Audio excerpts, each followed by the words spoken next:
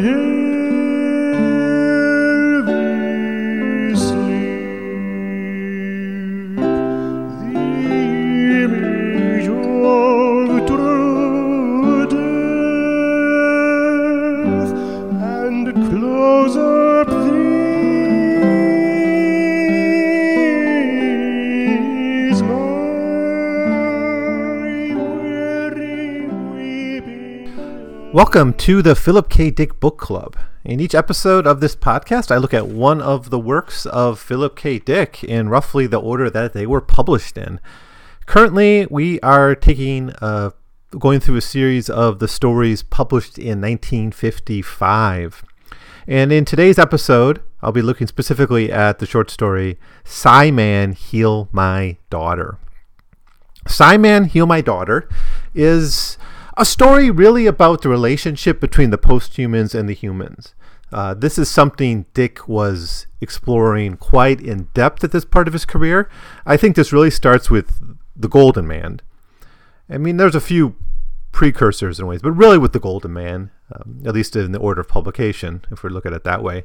The Golden Man is the kind of the opening of a kind of a conversation Dick has about the post-human, their role in human society, and what the threats they can pose, what their abilities might be, and what they mean in the context of history and the future.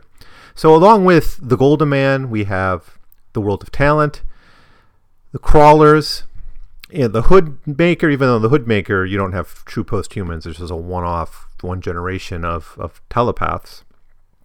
And then in Psi-Man, Heal My Daughter. And I think these are stories that can kind of be put together, even anthologized together. They could really kind of form a coherent argument, or at least a debate and a discussion in Dick's mind about what to make of this post-human character. In general, I think at this point in his career, he still holds to the position he had in The Golden Man, that they're dangerous and we might not have any choice but to repress the post-human. In current narratives, you even see this in the TV version of The Hoodmaker. The post-human becomes kind of like a exploited, marginalized community, which is a fine argument to make, but that's not quite where Dick's thinking was of the post-human. Now, he is going to change, though, and he doesn't change fully, but he does start to take on the post-human in a new way in stories such as Captive Market, and then certainly with the Three Stigmata of Palmer Eldritch, where you start to see the post-human not as a threat, not as an existential threat to humanity, but another banality of late capitalist life, just another, capitalist essentially. So anyways, let's get into this story. Psi-Man, Heal My Daughter.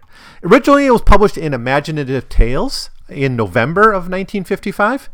And you can find it in the third volume of the Collected Stories of Philip Dick, Second Variety and Other Classic Stories by Philip Dick. That's the name you normally find the third volume of the Collected Stories in. Although there are different titles, you might find those in if you're lucky and can afford the nicer hardback versions of these. But most of us have the Citadel press versions of these Collected Stories, and it's in the one second called Second Variety. Okay, so we start with a family in crisis. We have Ed, his wife Barbara. This is the Garby family. It's Ed, his wife Barbara, and their children. And their daughter, particularly their daughter, is dying of bone cancer. So this Psi-Man, Heal My Child, it's acknowledged right away what this is about. So you got a young girl dying of cancer. They leave a commune that they live in to see a healer that's outside the borders.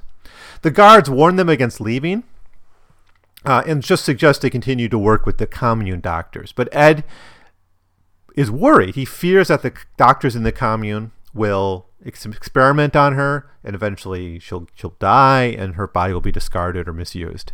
So he wants to seek out help outside the borders of basically the city that the humans are living in. We get a setting here of war, a post-apocalyptic setting, where people are kind of living crouched together in these tight-knit communities, but there are people outside of these commune borders.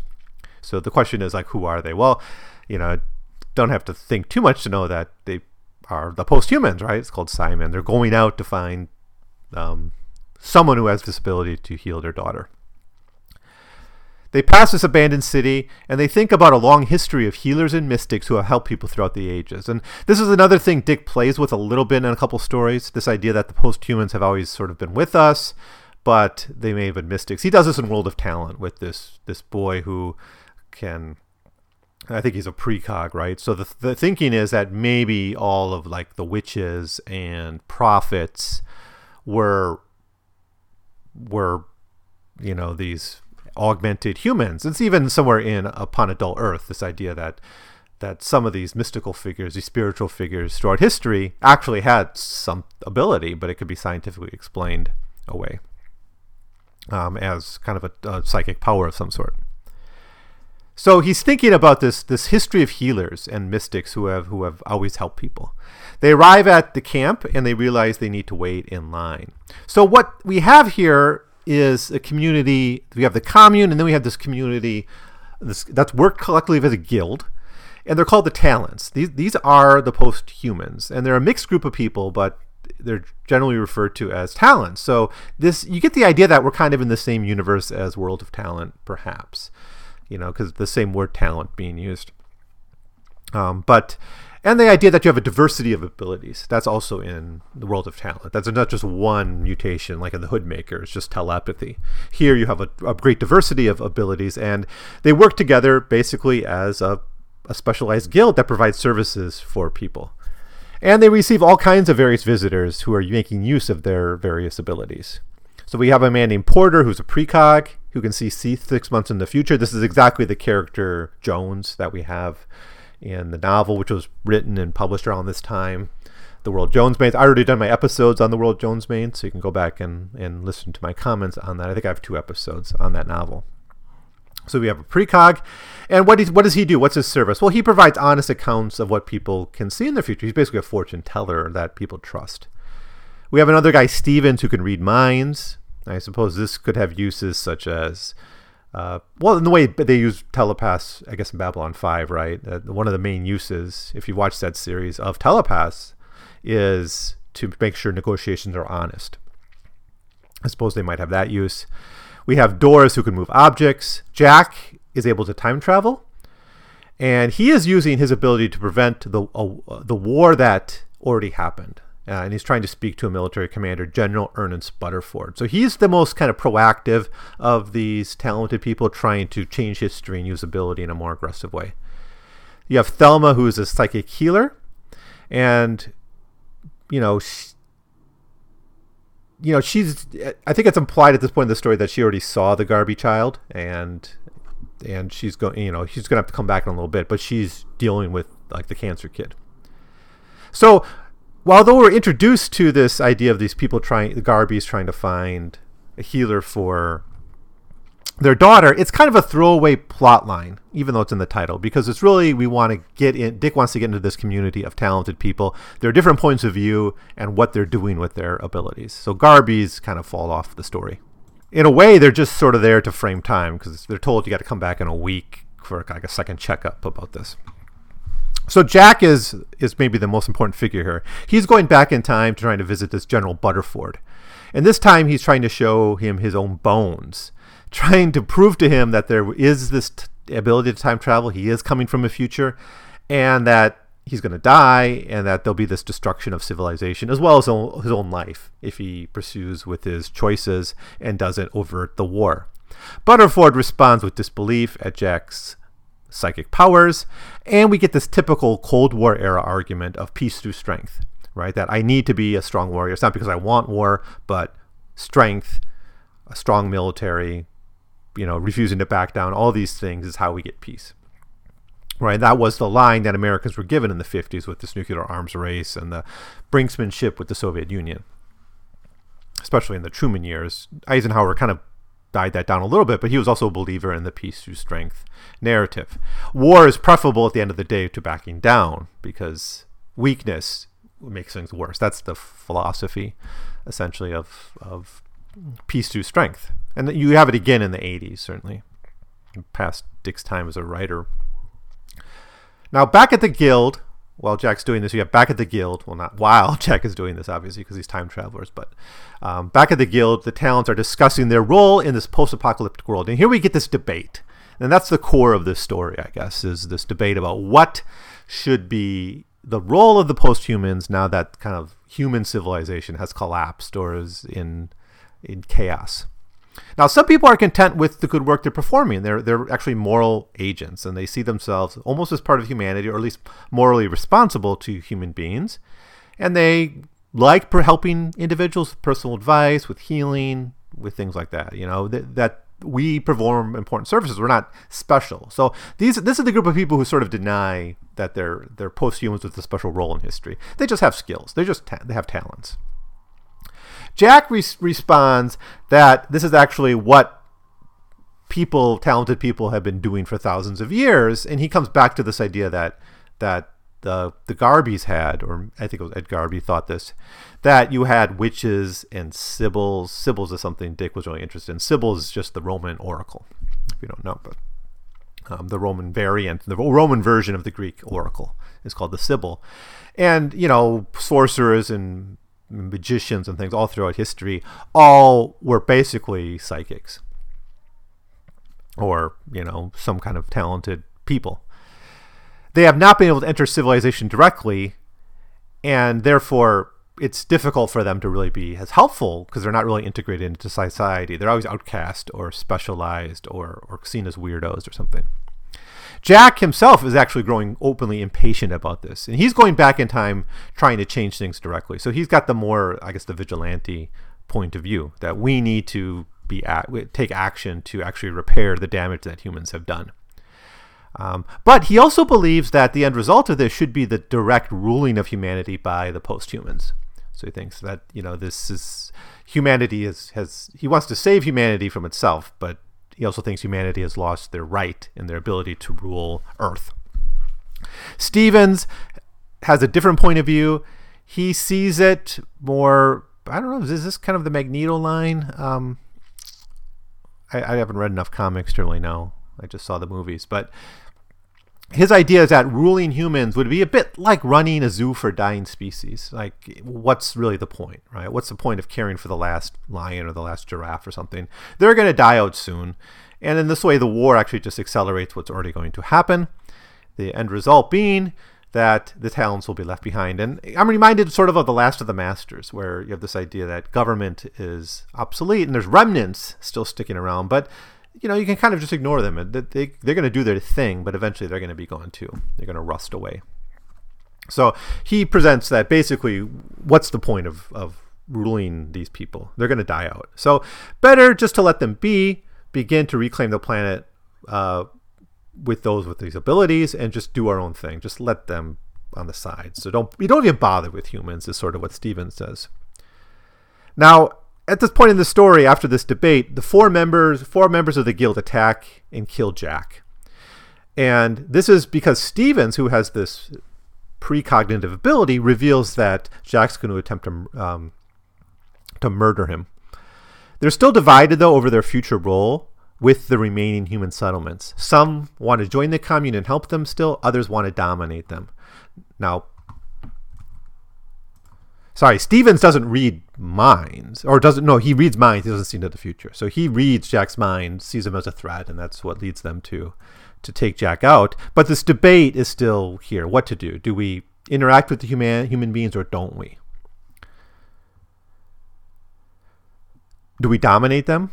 Now Porter's the precog. He looks ahead and tells them, well, here's the way it goes. Stephen tells Porter, these are things you've seen, not things you're thinking. Has the commune government changed their position? Are they finally going to call us in? Basically, let us come in to help. And Porter says, the governments won't call us in. We'll never be invited into Washington and Moscow. We've had to stand outside waiting. The waiting is about to end. And then we get a break right before the epilogue of the story. So the Garbys start to leave the commune for their second visit to the healer. The guard tells them that due to a new policy, no one who leaves the commune will be allowed back in, right? So this back and forth is going to stop. And so if they leave, they basically can't come back in. And this is going, so instead of the question of will the talented people be allowed into the commune to help, it becomes an issue of are people going to leave to interact and take advantage of the talented people. Ed decides to move out. He of course cares about his daughter and wants her healed, and he commits them to a life on the outside. And they notice that they're not alone. Many other people are choosing to venture out. And when forced to make a choice, do I stay in with the humans or do I come out and interact with a broader, diverse population and a diverser set of skills? More and more people are saying, no, we're going to venture out. Barbara, the wife, guesses that only the leaders will stay behind as the people start to build a life outside the walls. So you have an almost, I want to say, a sort of very much like Last of the Masters. And whereas this question is, why would anyone stay in the commune with these brutal people when there's a better life waiting for them outside of the walls? So Simon, Heal My Child is, as I've already said, another one of these early stories. I'm like 60 episodes into this podcast and still talking about the early stories. And yes, Dick wrote like about 80 stories in about a 3-year period of time. And that's why we can still call them early. But it's a big chunk of his work. And a lot of ideas get established. But it's one of this group of set of stories about the post-human and the human. And I do think they could be put together and analyzed and thought about. And we got to realize Dick is debating what to make of the post-human figure in science fiction. Post-humans can be pariahs. They can be malevolent. They can want to try and dominate humanity. Sometimes they do things that are irrational. Sometimes, though, they can work peacefully with humans. Sometimes they're not permanent, like in the Crawlers and the Hoodmaker. There's a suggestion that these are just temporary things. Others are presented as a permanent replacement for humanity. Simon Heals My Child gives us the most detailed examination of a debate among the post-humans over what their role should be. We never really see that so directly. I guess in A World of Talent a little bit. But here you really have all the different possibilities kind of laid out on the table and different post-humans giving different ideas about, what the future might look like. So there seems to be 4 major positions here. One is that the post-human should dominate humanity, planning for their eventual domination over their entire planet. Their rule may be benevolent or not, but however you come at it, the world is theirs to inherit. And it's simply silly to suggest coexistence can work. It's like talking about coexisting with ants or something. Humans coexisting with ants, or not as equals, certainly. So some form of domination, and certainly domination of the post-humans, by the post-humans of the whole planet is the future. The second opinion is that post-humans should be the freaks and hold on to the status as freak or the sibyl or the witch. Remain outside of human society, interacting with them slightly, and guiding at times, presenting new ideas, but always just being on the margins. So they'll be like the gypsies or the carnival psychics, or there's different kind of examples. I think the sibyl and the witch are the ones given in the story. They provide their talents and skills in exchange for what they need to survive. As far as the story is concerned, this is presented as the way it's been for thousands of years. That there seems to be more of these post-humans now, but they've always sort of been there. Now another position, and that seems to be sort of where Dick comes at the end by having the people leave the commune, is that post-humans should integrate with humans and attempt to work from within their society to improve it. Now that's the way it's kind of presented, but in the end it's actually the humans who come out to interact with the post-humans. Okay, what else do we have here? So now Jack, although his plotline kind of gets tossed away, he's just kind of killed and he falls off the story, but he's got an interesting kind of fourth position, I guess, which is that the post-humans have a moral obligation to use their abilities to fix the world for humanity without necessarily dominating them or cooperating with them openly. It's more the vigilante point of view. It's the most revolutionary in the sense it does see the power of the post-humans as not fully self-interested, but it's almost like a historical mission or a historical burden. And we got to remember that Dick talks about the telepaths along like the Jacobins and the Bolsheviks and the Hoodmaker. Right? And this is kind of here, in a way, in the character of Jack.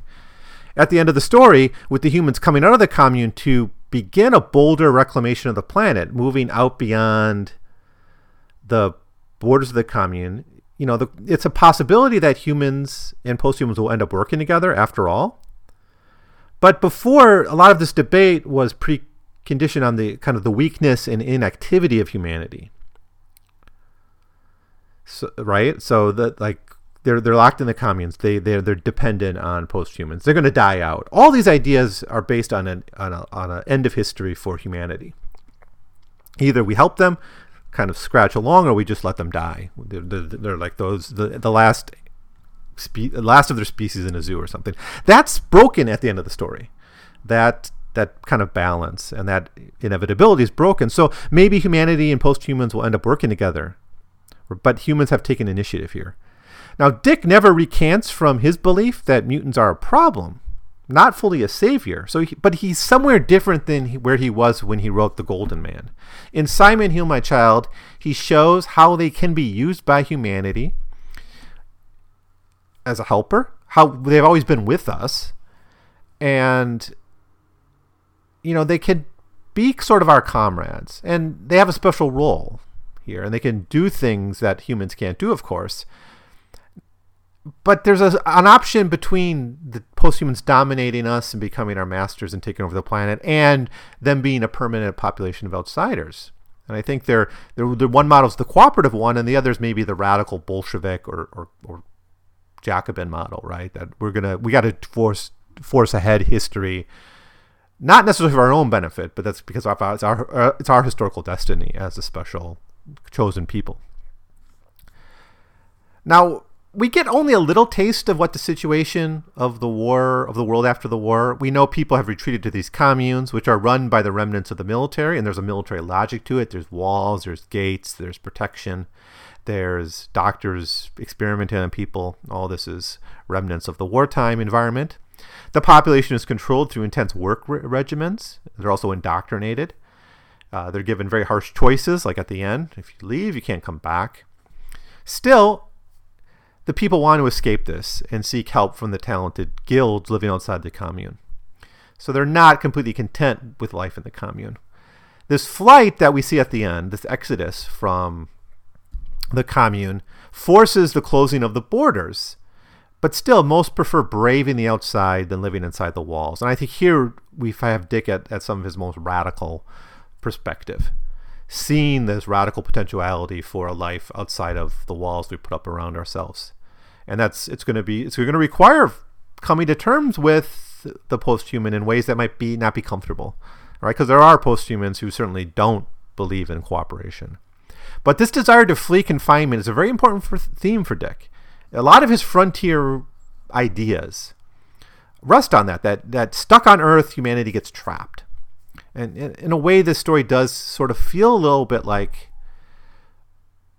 the world Jones made, not only because you have a 6-month precog in both stories, but there's this idea that kind of we've reached the end of where we can go within our walls. We need to branch out. And the question is, how do we do that? What's the best way of doing that?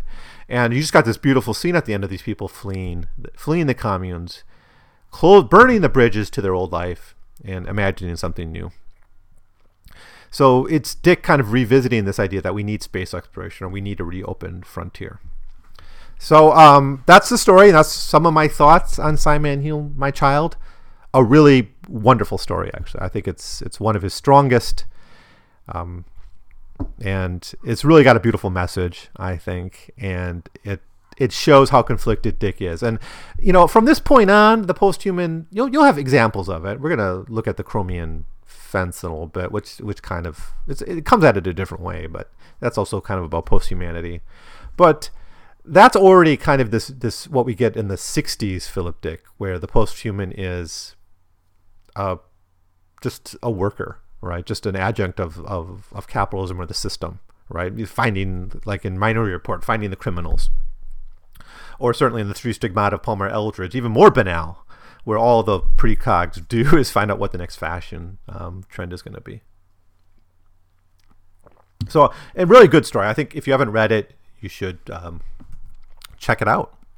Oh, one more thing I forgot to talk about, and this was the guild itself. This idea of the talented people forming a guild. This is of course a medieval institution of a skilled workforce that's sort of maybe outside normal medieval feudal society.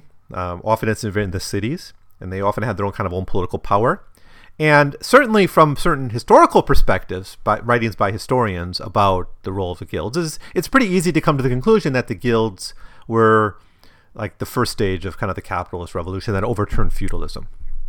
And so the idea that through a guild you create the institution that's going to replace the old system at some point was there in historical thinking at the time. And we have a bit of it here in the story. Something had survived rule by power-oriented politicians, professional spellbinders recruited from smoke-dingy city halls and cheap law offices. If psychic rule failed, if analogs of the struggle of nation-states arose, there might be nothing spared. The collective power of the guild reached into all dimensions of life. For the first time, a genuine totalitarian society could rise. Dominated by telepaths, precogs, healers, with the power to animate inorganic matter and to wither organic matter, what ordinary person could survive? There would be no recourse against the guild. Man controlled by the psychic organizer would be powerless. It was merely a question of time before the maintenance of non-size would be seriously scrutinized, with an eye towards greater efficiency, towards the elimination of useless material. Rule by supercomponents could be worse than the rule by incompetence. Now, of course, this is still the idea that precogs or psychics, psionics, would eventually come to dominate humanity. And that's not where the story really ends up. The story ends up somewhere different. But still, the idea of the guild as laying the foundations for a new order is here. And it's kind of an interesting idea, and it's an interesting kind of model. And then finally, I really like this idea that, and of course Dick had done it before, so it's not new, but the idea that the prophets and the mystics and the nuts and the crazy people were all psychics at some point. So that does it for Psy-Man Heal My Child. Again, do read it. It's a great story. Thank you so much for listening. If you have any comments, please leave them below or send me an email at 100pagescast@gmail.com. I would love to hear from you and your opinions about these stories. And I'll be back shortly with another story by Philip K. Dick. Come and possess my tired thoughts once more.